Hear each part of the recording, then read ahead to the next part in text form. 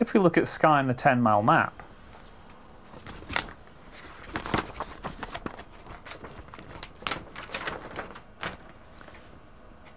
then we can see where the different rock types that make up the island can be found.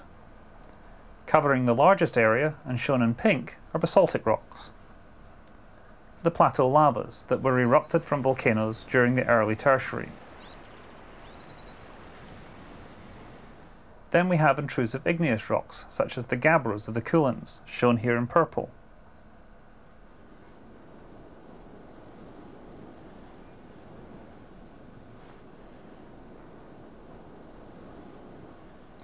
And in red we can see the granites of the Red Hills.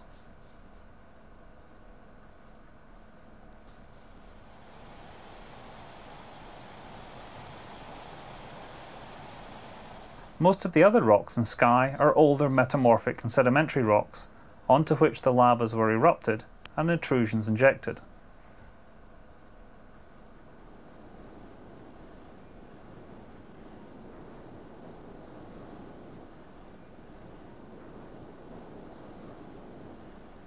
The red lines on the map are a major dike swarm, running from the northwest to the southeast. These cut through the older crustal rocks and the lavas. When exposed, they sometimes form prominent wall-like features, cutting through cliffs or across the landscape.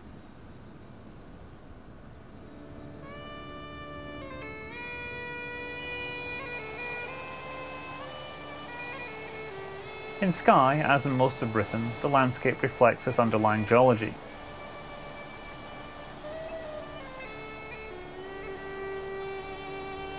It's a landscape shaped by the processes of weathering and erosion.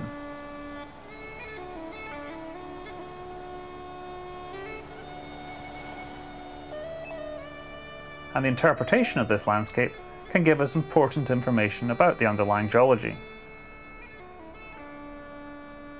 Weathering and erosion, particularly by snow and ice, results in the breakdown and removal of rocks, as is occurring here to produce broken rocks called scree on the steep-sided slopes of one of the Cuillin Mountains.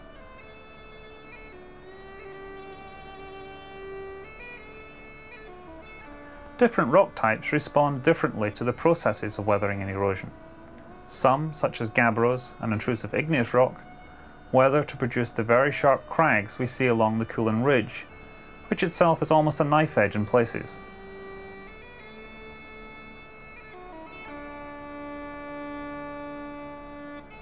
Granite, on the other hand, weathers to produce a more rounded mountain, such as those we see in the Red Hills.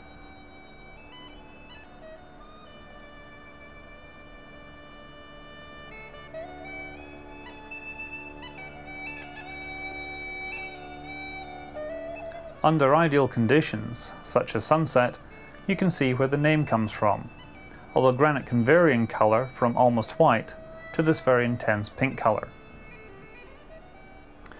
Different rates of weathering and erosion are responsible for the variation in topography of the island. Igneous rocks, such as the gabbros, are generally speaking more resistant and tend to form the high ground of the Cuillin Mountains, which are over 800 metres high in many places.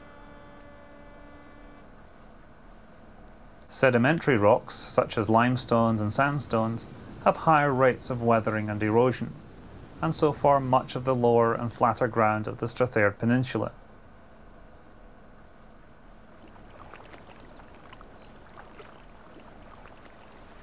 Near Torrin, Cambrian limestones are exposed along the shore, and at sea level you can find the kind of weathering you might expect in a soft and soluble rock.